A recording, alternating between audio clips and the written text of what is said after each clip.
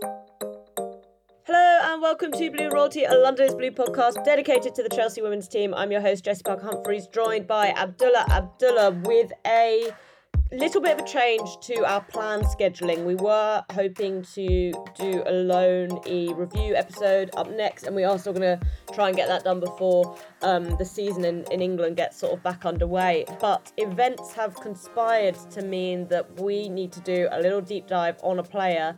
Obviously, we did a sort of roundup episode a couple of days ago, and at that point we were sort of linked to Lacroix, and then obviously, like classically in transfers in 24 hours, everything's changed, and it now looks like Chelsea are about to sign or will sign Nathalie Bjorn. So Abdullah, we are going to have a little look at Bjorn as a player, how his transfer came about, why we think Chelsea want her, whether she's any good, all of which I think are valid and interesting questions. But let's start maybe with like sort of what's your like initial reaction to this deal being done? I mean, we were just talking about it now, like a few minutes ago. I am sort of confused. I mean, I first saw it and I went, okay, Nathalie Bjorn, good player, like fair enough. But it like the it didn't hit me as like a Chelsea signing at first. In the sense that you kind of look at it from a view of like, okay, why are Chelsea buying a player? They're short a defender, like, because of Nick Now's injury. You want a centre back, okay. But are you gonna go and replace someone? Are you gonna go bring someone in with experience? You're gonna bring a young player in to kind of replace what Nowa gave you. What are you doing there? And this kind of didn't fit any of those questions that I had in the beginning, because Nathalie Bjorn is a good player, but I was like, if she was going to be at a point where, and you know what, she could very well become a player that completely outdoes everybody's expectations and becomes like this world class defender. But in the beginning, I'm like, she's a good player, but is she a Chelsea player? Number one. And the only reason I could see for her signing is that she can play in multiple different positions. And with Chelsea going to lose a couple of players to international duty, and with the injury there and kind of the rotation that Chelsea have, it's a very good squad player to have, but it's also a very long contract. So all of these questions kind of didn't really line up for me, and I was kind of confused again. I think maybe as we get into the actual transfer happening and we hear Emma Hayes, maybe we'll understand. But that was my initial reaction. Yeah, no, I think I basically will agree with everything you say there. I think Bjorn's obviously a player that a lot of people will be familiar with. She's been in the WSL for a number of years now at Everton. She's obviously a pretty regular fixture for Sweden, although I think what that means to be a regular fixture for Sweden has maybe changed a little bit in past years compared to maybe what that said about you as a player a couple of years ago. But I think as a result, lots of people will sort of have watched her. But for people who don't know, like, this is someone who can play at centre back, at right back, at in defensive midfield as well. So definitely very versatile, someone who's familiar with the WSL, but also I think at the same time a player who has some quite obvious flaws to her. And I think it's going to be sort of quite interesting to see how that plays out. That being said, I also think this is a player Chelsea are signing for the here and now.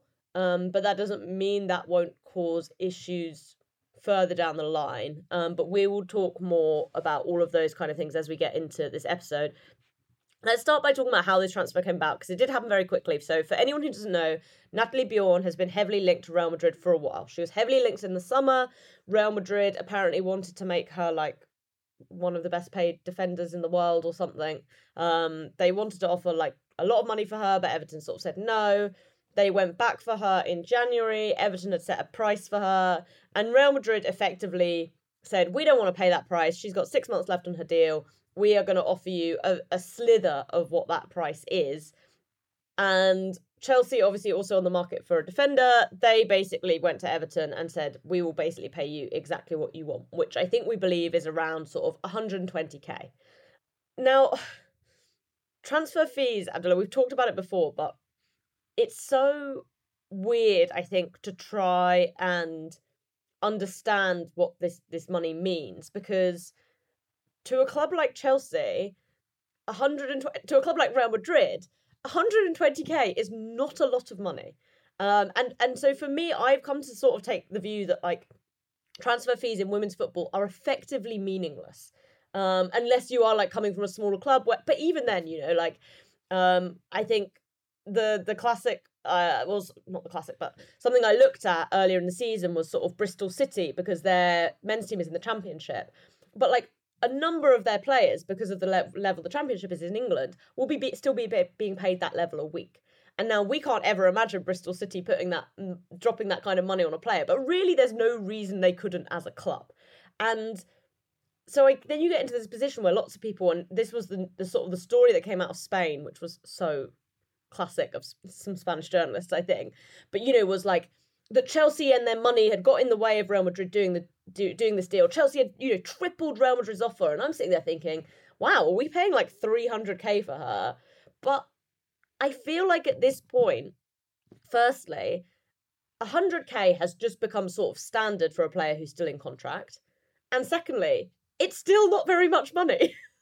That's the one thing I don't get about transfer fees in the women's game. Like the men's game, I get it. When you're talking about 50 million, 60 million, 70 million, you have those valuation differences. Like if someone says they've doubled it from, instead of paying like 25 million, you've paid.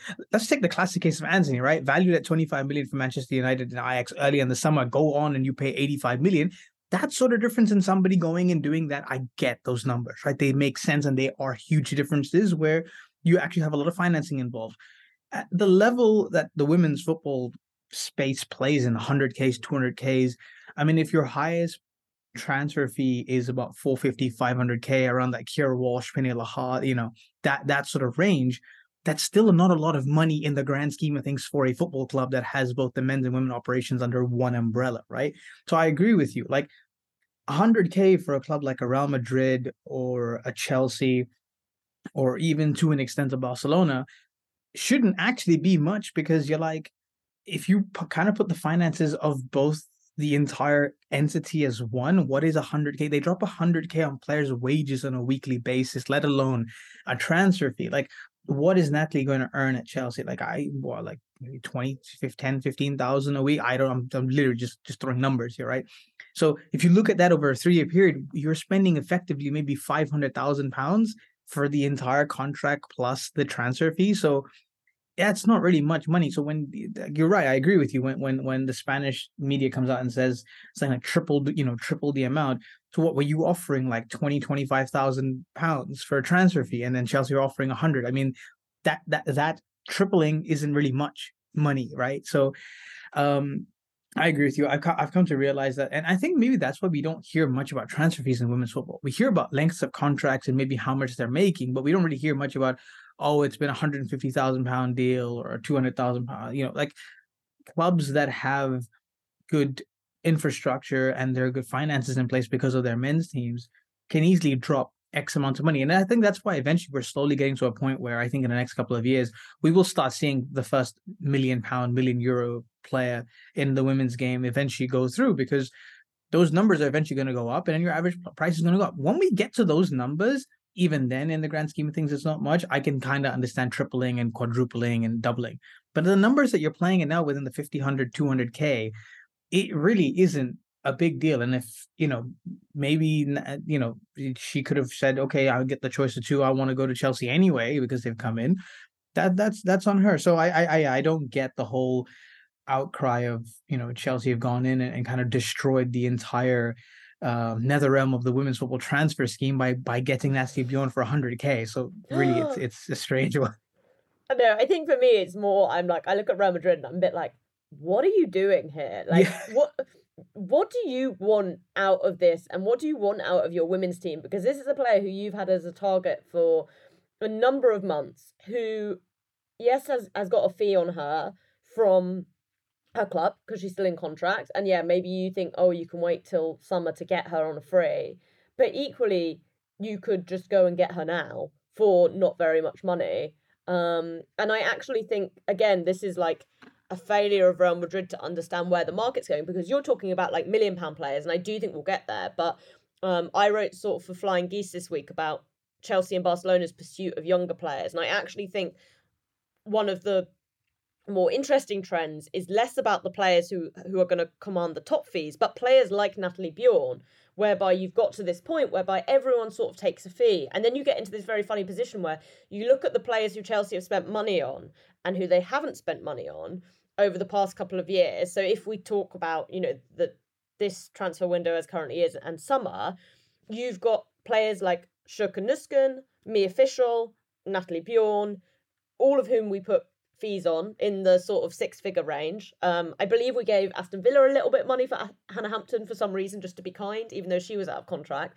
So kind of put her in there as well if you want. But then you've got Kat Macaria for free and Ashley Lawrence for free. So then when you put those two players in your big, set of players that you've got, you've spent like, let's say at this point, maybe 400, 500k on them. You got 250k for Bethany England anyway. So your loss is 250k, but from that you've got like a whole chunk of players, like basically half a starting 11, including two players in Lawrence and Macario who are really highly thought of. So I think this is the reason it's kind of very hard to figure out what is good business and what isn't good business. And I think clubs have repeatedly shown, although I think Bjorn is a very weird person to then put in this category, but they're like, if you want and you need a player, like just go out and get her. It's a bit like us, Arsenal and Kyra Cooney-Cross, although I don't exactly know what happened with us in all of that, and it all sounds a bit weird, but like lots of clubs wanted Kyra Cooney-Cross when her contract ended, right? Like Manchester United supposedly had everything tied up with KCC, and Arsenal said, no, actually, like, Hamby, just tell us how much you want and we'll write you the check, because it's more important to us that we get this player. And I think, again, that's a reflection of the way the market is going. Kyra Cooney-Cross is not going to be a £250,000 player for all her career, not only because she's going to get better in the way a younger player will, but because the women's market is inflating so much within that time. It's like kind of a double effect happening there.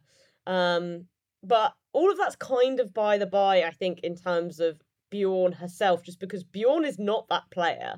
But I think all of this is basically to say the money, I'm just like, okay, whatever. But let's take a little ad break and then we'll talk a bit more about Bjorn herself rather than just sort of ranting about the women's football transfer market. So Nathalie Bjorn, she is 26 years old. She turns 27 in May. Swedish defender, 5'9", according to her Wikipedia. She has been at Everton since 2021. Before that, she played mainly in Sweden. And she has over 50 caps for the Swedish national team. Capable of playing centre-back, right-back, DM, used to playing in a back three or back four. I guess on sort of the top level, Abdullah, this is a player who, as we've touched on, knows the WSL, has played at a high level internationally, obviously played in a World Cup semi-final this summer, and just is quite an experienced player. Yeah. I think and going back to why we think she's here, I think the experience that she has playing for Everton for the last couple of years, obviously playing for Sweden in major tournaments, obviously like you said, the World Cup semi-final, and I think one of the bigger things is that maybe more with Sweden than with Everton, but she's played with big players around her. I mean, she's had Magdalena Eriksson next to her. She's had Fredolina Rolfo next to her, and she's had obviously Musovic to an extent has played with her as well. So obviously she would probably have been consulted to an extent, saying how she is a character, blah blah blah.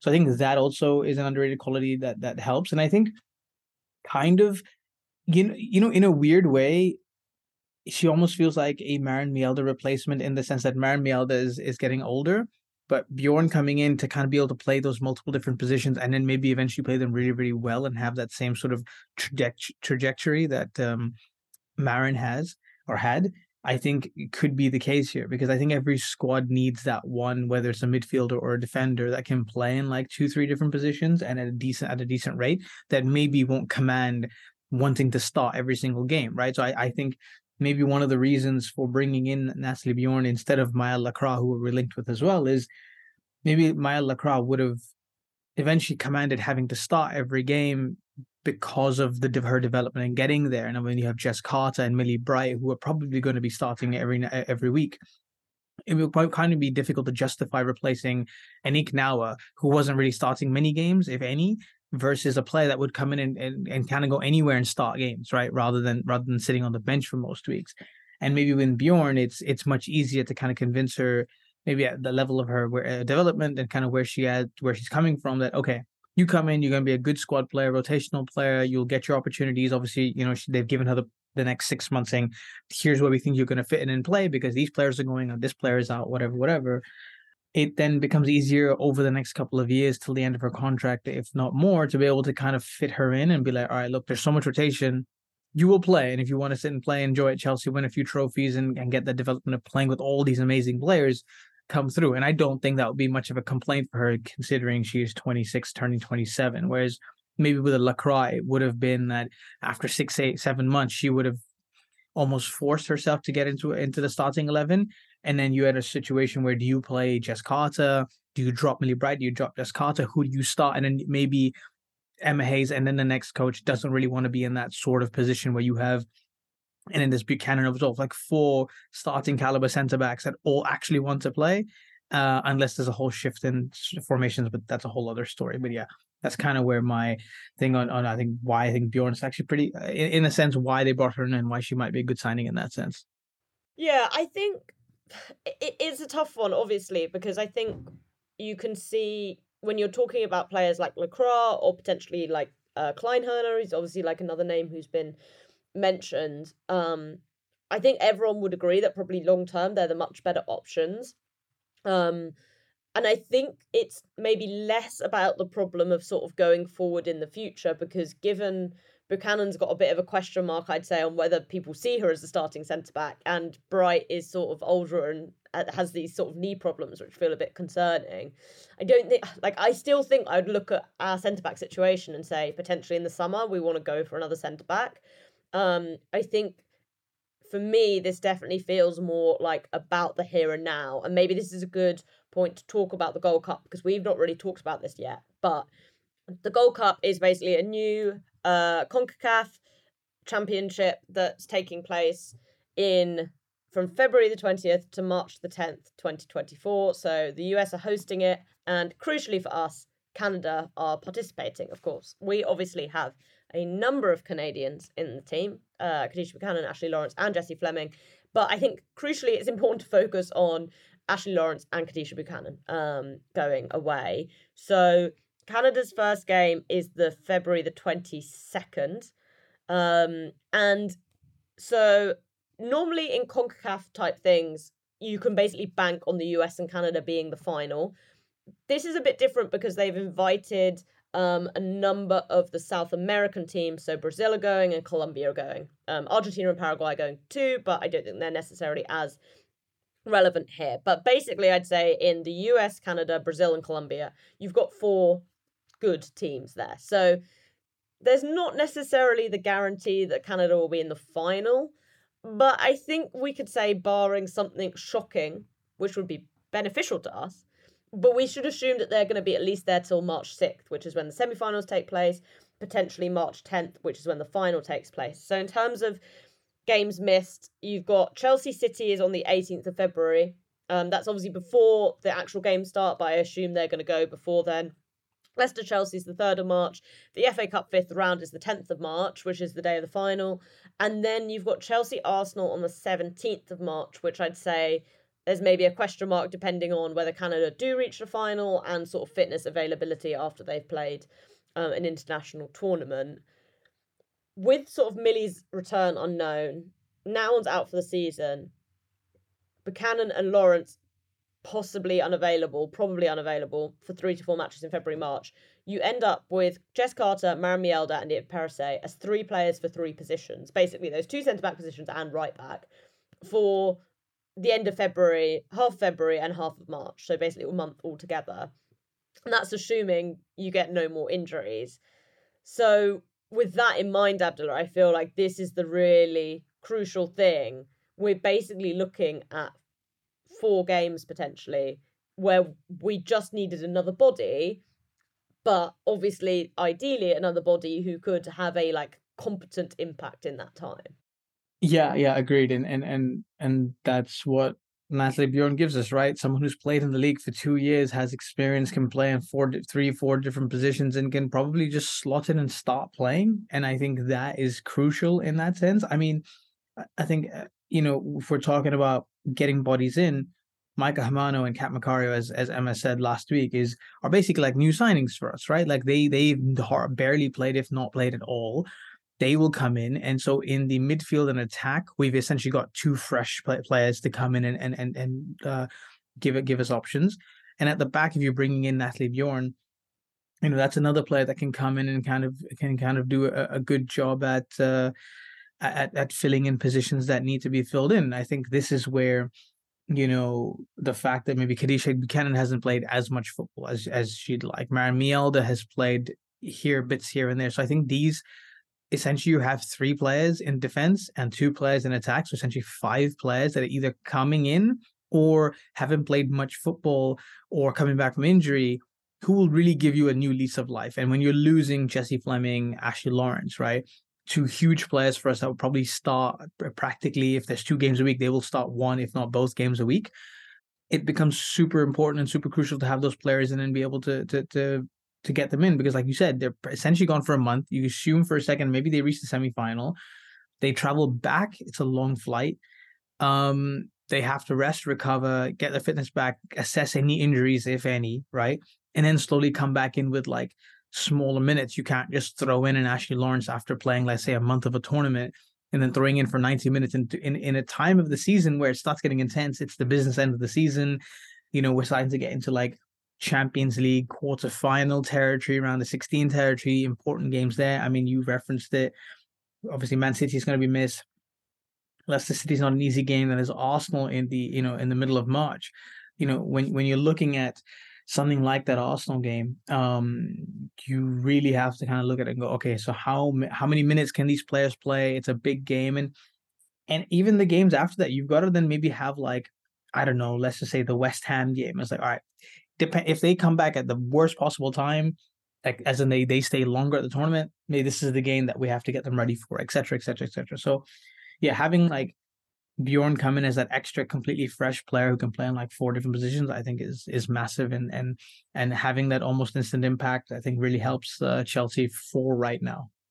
Yeah, and I think generally the sort of there's two things I think that come out from that. I think firstly, Chelsea have shown that they don't want to rush players. I think there are some managers in the league who, for example, when I'm talking about that Arsenal game, would say, well, potentially their players have played on the 10th of March. They would be like, whatever, like we'll play them for Arsenal. I think Chelsea don't want to be in that position where it's like you have to throw in a player no matter what, unless maybe you say it, unless you're talking about Sam Kerr, because I think that's the only player that at points we've been forced to do that because she's been our only striker.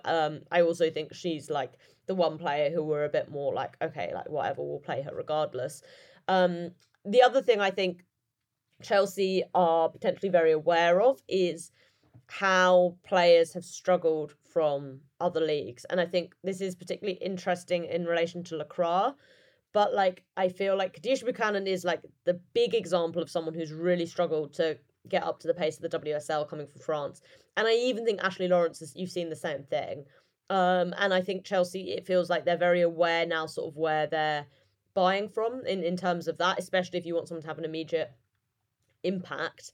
The other, I guess, interesting element with Bjorn, just sort of talking about her as her experience, I guess, rather than the way she plays, which we're going to come on to in a minute, is obviously you've kind of referenced it. She does have these existing links with players in the Chelsea team, which I think, again, if you're looking for someone who you're basically saying, we might need to play you for sort of 4 games, and obviously, like, use her for longer, but like, we're really focused on these 4 games, it's very handy to have those existing relationships, right? So like you can basically recreate the right hand side of Sweden's World Cup team if you use her as your right back, because we've basically played Kannerud at right wing all this season. So that feels like a useful benefit as well. I mean, to be fair, someone like Lacroix or someone like Kleinherner both have those same things. Like Lacroix has experience playing with F. Perisset, although actually during the World Cup, as we kind of referenced in our last episode, they were mainly in competition. Kleinherner played alongside Sjoeke Nusken at Eintracht Frankfurt because they were centre-backs together, because Nusken was playing centre-back at the time. So it's not like other targets didn't have those those links with other players in the Chelsea squad, but it's presumably still seen as a benefit that Bjorn has that relationship, I guess, also with Zecira Musovic, although who knows how much she'll play in that time. Yeah, no, exactly. It's the relationships are important, like you said. We've seen it with Buchanan, we've seen it with Ashley Lawrence, and um, I mean, to be fair, we've even seen it with some of the younger players that eventually they even took some time. Like you look at Neve Charles, that took a little bit of time to come in. Obviously, different circumstances, and that she played in multiple different positions, but eventually, when she landed that spot at left back, her being able to know how Gura plays in front of her and having that consistency over there, being around the squad, just eventually was a huge help. And so when you have, um, someone playing with players around you, whether it's one or two, even that really well, it just makes the betting in process so much easier because then you can be like, all right, I know how one of these two players play. All I have to do is now maybe put my focus on how someone on my left or someone on my right plays, and then that way I can easily connect the dots and do it. When you have to then learn how four players play versus two or one, it make a whole host of difference.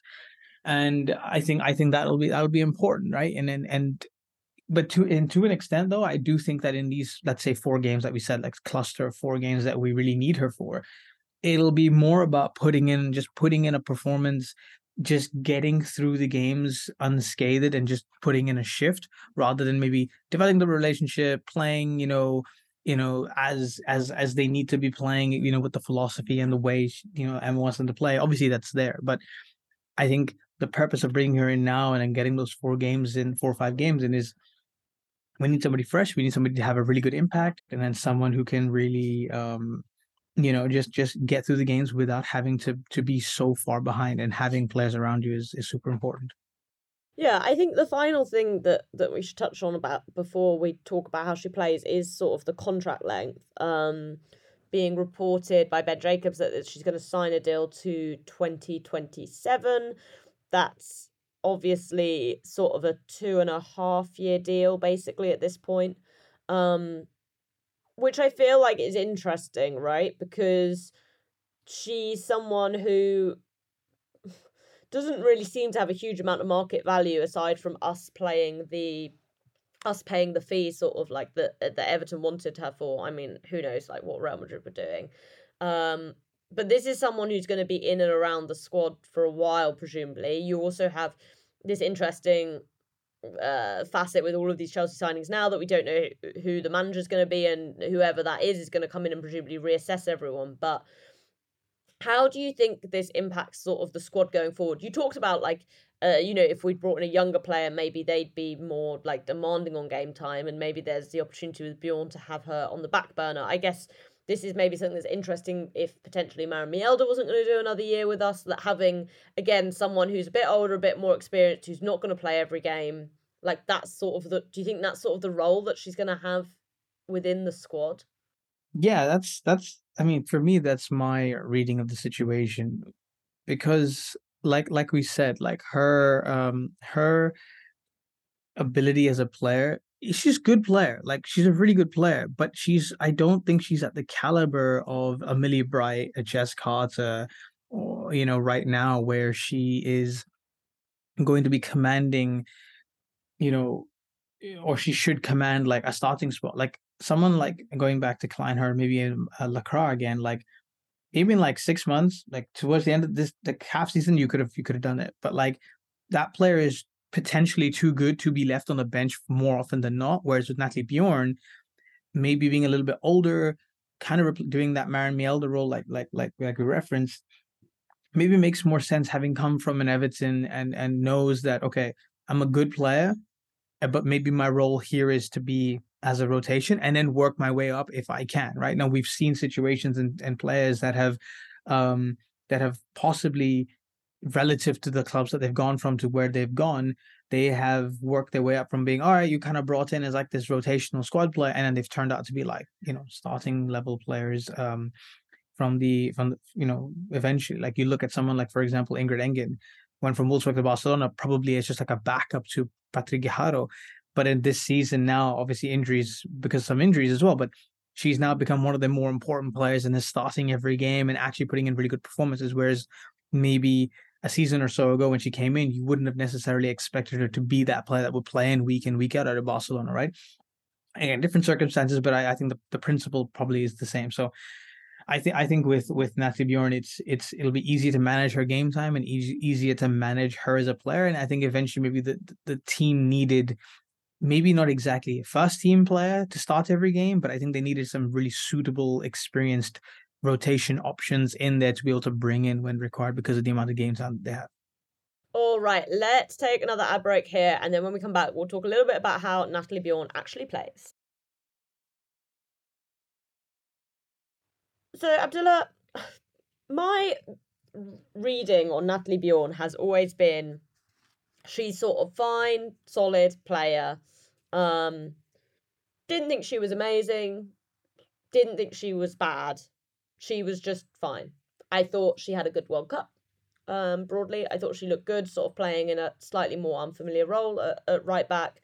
I thought she linked up well with Johanna Rytting-Kaneryd. I mean, Sweden's entire attacking plan was basically about using those two on the right hand side. They like attacked solely down their right hand side basically throughout the World Cup. But I, in preparation for this, obviously had a look at some of the data as well as some of the video to go back and sort of refresh my memory, focusing on Bjorn particularly. And I gotta tell you, the data hates Nathalie Bjorn. The data says Nathalie Bjorn is rubbish. Where do we land between these two opinions?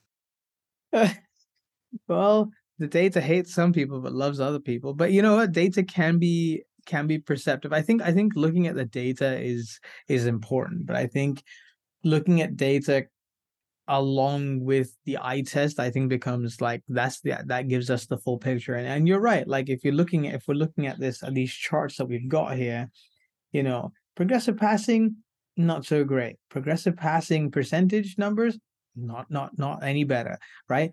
Decent passing and percentage of dribblers tackled, 100%. I mean, that's really, really good. So you can tell that she's a pretty decent defender, but everywhere else in comparison, she's not really, really good.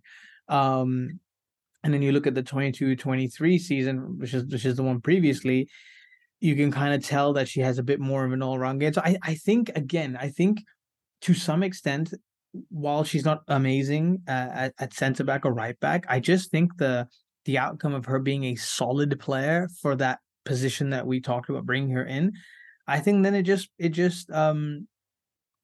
makes sense. I mean, we have to. I mean, I think we should caveat this by saying the data is looking at the top 5 leagues, including the NWSL, and comparing her to those players. And when you're looking at such a broad range of players, maybe someone like Nathalie Bjorn will be lower down the list because there are some very, very top quality defenders in those leagues. But I think the more underrated and the more underlying potent point to make about Nathalie Bjorn is I think she's just played in the WSL for 2 seasons. That I think that just gives her a leg up on so many different foreign options that would come in, right? She doesn't need that much time to settle into life in the UK, right? She's going to be moving from Liverpool to London, which is, but I mean, you can probably attest to this better. I'm assuming that's going to be an easier transition down than going up, right? So that should be fine. She's got friends there at the club. It's again all familiar environment. So when you have all of that, and let's not forget, there could be a side of Nathalie Bjorn in terms of her passing, game understanding, game state, tactical versatility, where she just becomes a 10 times better player because she's training around world-class players, training with world-class coaches. We've seen so many examples of players who are okay, and then the minute they're with better players and better quality coaches and players, not to say that Everton don't have that, but Chelsea's another level. Let's be real here. That automatically increases your level by 10% by just being there, right? So I don't want to look into the number and put a huge emphasis on numbers, because I feel like when you're looking at where Everton are playing and the type of football they're playing and the positions that they're fighting for is very different to what Chelsea want to do. And I do think that some of those numbers can easily shoot up the minute she starts playing for Chelsea and gets more of an understanding, like her pass completion rates and her pass completion in terms of progressive passing, that could easily go up just because she's playing in a team that's more possession dominant than an Everton would be, right? And then the same thing for maybe tackling and all that. Maybe those numbers kind of even out a little bit because off the ball, Chelsea would have to just mainly worry about counterattack. So I think all of that kind of has to be put into perspective as well. Yeah, I think my thoughts, sort of looking at the data, would be that she's having not a great season this season. It's worth saying that she also did miss a chunk of time, not long, about 3 weeks through injury. So she sort of played the full 90 for Everton's first 4 games of the season. She was injured for a bit, and then she only played a full 90 again against Manchester City in the game they lost 4-1. I also think, yes, it is worth saying that Everton are not a great team. But at the same time, I think my concern would be is that Everton are not a great team, but she doesn't really do the things that you'd expect a centre back playing in a not a great team to do, e.g., make tackles, intercept the ball, clear the ball. That feels a bit concerning to me. I will say she was a lot better at doing that in previous years. So in 22-23, her tackles were like more like in the 80th percentile, her blocks and interceptions more like in the 60th or so percentile. It's still not great, but like she has been a better defender than she's being this season. I think in other interesting stuff that's worth sort of talking about, she is obviously very good at tackling dribblers. I think like when she gets in there, she does very well. Um, and the other thing I think she's very good at is carrying the ball out from the back. And she does something which Raffaelli used to do a lot at Arsenal, which I enjoyed a lot. She will go and she will just dribble past the first round of pressure. Now doesn't normally carry on going. She normally releases the ball pretty much straight away, but she is very confident and very good at going past a player in front of her, which I think is actually a profile Chelsea don't really have right now. I think it's like a quasi Khadijah Buchanan, but I think because Buchanan's lost so much confidence at Chelsea, we don't really see her doing it as much. But it's very much in that mold of sort of being able to like dance out from the back. I will say I don't think she's like an amazing passer. I think she's fine. She's definitely not a sort of Millie Bright switch the ball across to the other side of the pitch. She's like really not a long passer. She's like fine at shorter passes. But I don't always think like technically like she's a great passer at all. You can tell that she prefers to sort of carry the ball rather than pass it. But I think sort of something that we've also touched on is that Bjorn for Sweden and Bjorn for Everton are quite different. And I thought it was interesting to go and look at her numbers from the World Cup because she doesn't really make many progressive passes for Everton. Obviously, at the World Cup, she played at right back, so it's a bit of a different position. But she made 7.26 progressive passes per 90 with Sweden. That put her in the 94th percentile at the World Cup. That compares to 2.33 for Everton. So her progressive output tripled whilst playing for Sweden rather than Everton.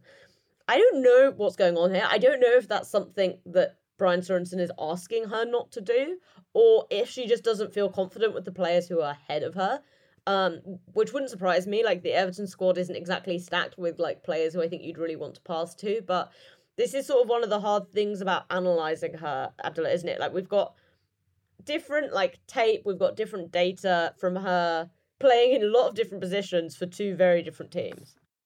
Yeah, exactly. And I think like we said about her being around players that are better, like okay, Aurora Gali might be a really really good passer, but then the rest of them, like she may not have the confidence in. Whereas at Chelsea, if she's passing into Sophie Ingle or Shikuniskin or Aaron Cuthbert, she knows that they're better suited under pressure when they receive the ball. So her confidence to pass the ball more often will probably increase. And if suddenly for Sweden she's got these higher numbers, high progressive passing numbers, just take that example as you said, then I think that it does come down to, I think, just better quality players that she trusts more in front of her than she does at her club.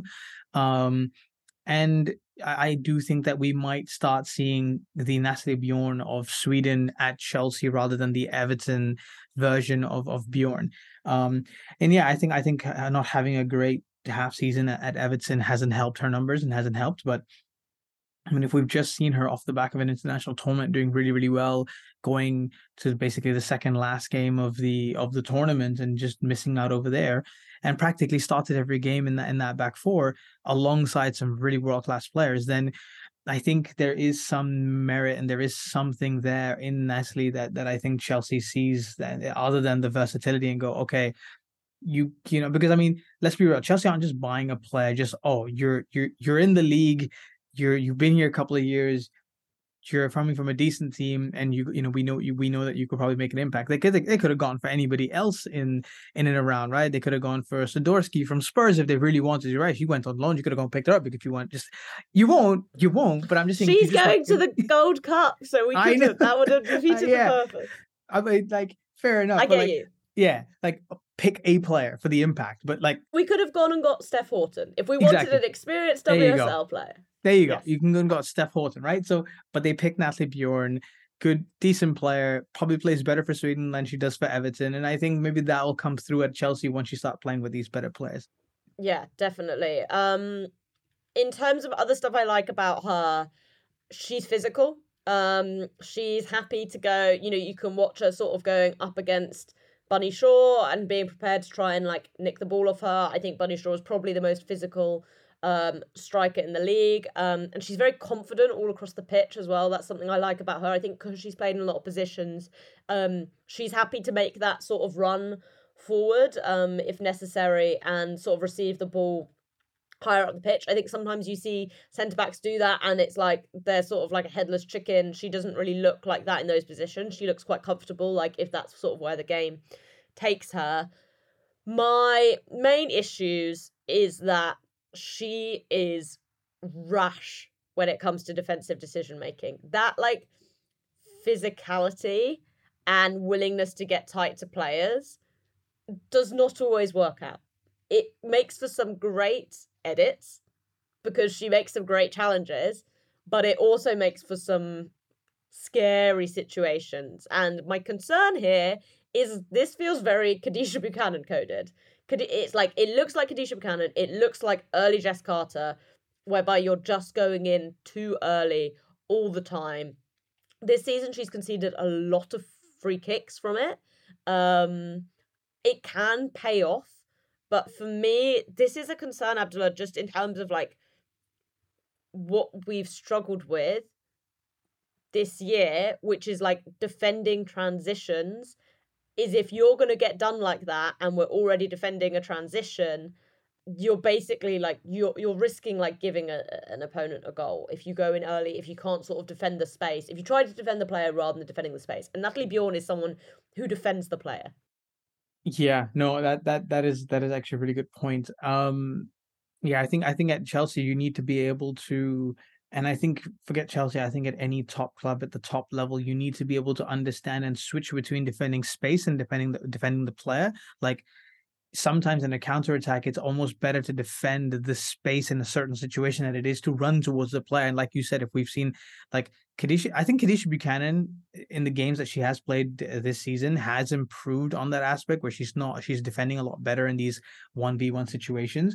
Whereas if we saw last season, anytime there was a counterattack and she was the last player on the line, there were so many moments where she would go towards the player, miss the tackle, and then the player's already run through and it's a one-on-one with the keeper. Whereas this season we've seen her control a little bit more, make better decision making in that sense. And I think with Bjorn, if we are going to make her, whether it's her playing as a centre back or a right back at times, just to maybe play that quasi back three that kind of shifts in and there is a counter attack, then her understanding of the game situation and the game state needs to become super important. Because if we're then leaving her one-on-one, she's not the quickest player in the world either, then there is a problem there of either giving away a yellow card, a red card early on in a game, especially against teams that are quick on the counterattack. And then if you lose that element there, you're really putting yourself in a precarious situation. I mean, we saw the example with Neve Charles getting that early yellow and then getting the red card in like the 92nd minute because of the second yellow.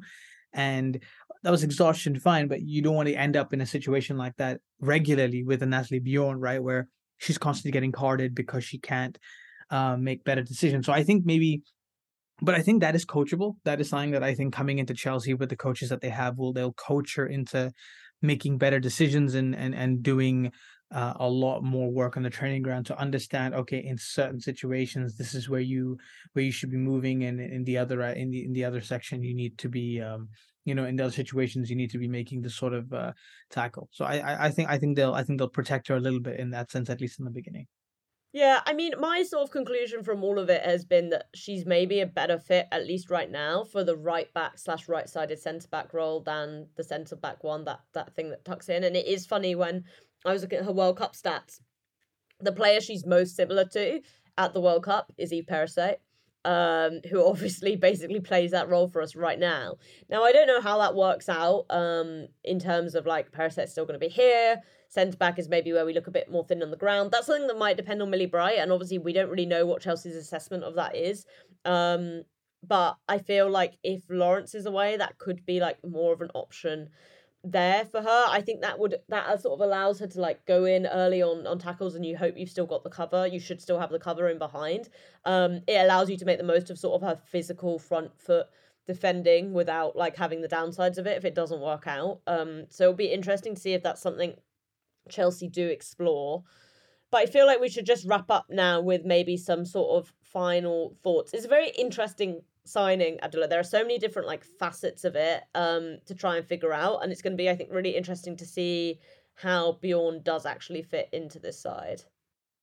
Yeah, well, and I agree with you. I think if you keep her maybe away from the center, I think it might just give us a little bit more protection. Yeah, where she fits in, I think just becomes a huge factor, and I think that's where it is, right? She's kind of come in to maybe just fill in wherever is required, right? If there is a problem at center back with Millie Bright not coming back, she slots into center back.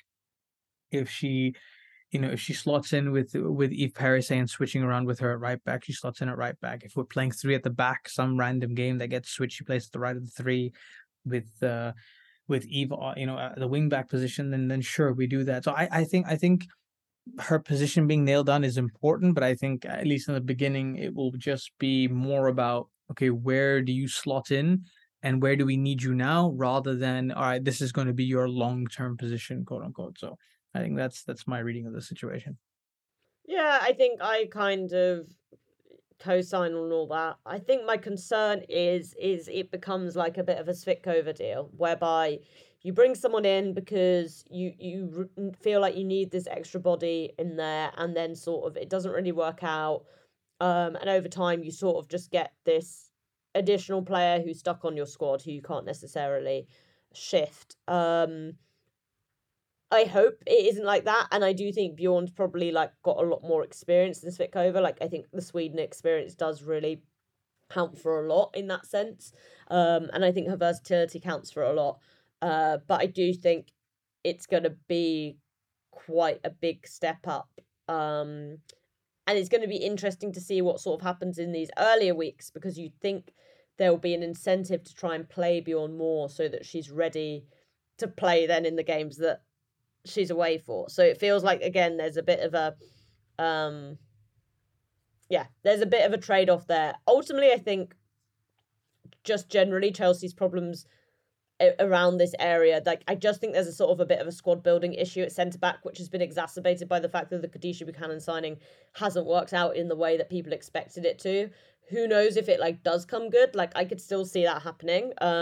Obviously, specifically the Gold Cup thing, like makes that a little bit different. But I think if you zoom out and take the bigger picture, there's just generally a problem whereby Buchanan hasn't worked out exactly how we wanted. Noun didn't kick on how we thought she would. She's now got a long-term injury. And then you end up with the Millie Bright injury, which again is a little bit hard to predict. And so suddenly you go from having, well, at least I think in Buchanan and Noun, two players who you think are the future of your defence, to being like, okay, like realistically, are those two players players I can rely on? And obviously in these situations, like nothing to do with them, you can't rely on them in this specific bit of the season. You're forced to then go out and get another body in terms of Bjorn, but then do you just add another player to that same list of players who you're like, this isn't the future of Chelsea's defence. And I think obviously with the like quite tight where Chelsea are in terms of like squad limits, that risks becoming a long-term problem. So I think that's going to be definitely something that's worth keeping an eye on. that pretty much wraps us up for this Nathalie Bjorn deep dive. Then Chelsea obviously back on the 14th of January next week to play West Ham in the FA Cup. We'll be back with you before then, probably gonna revisit sort of the Loney check-in, so we will do that for you later in the week. But until then, Chelsea fans, you know what to do. Keep the blue flag flying high.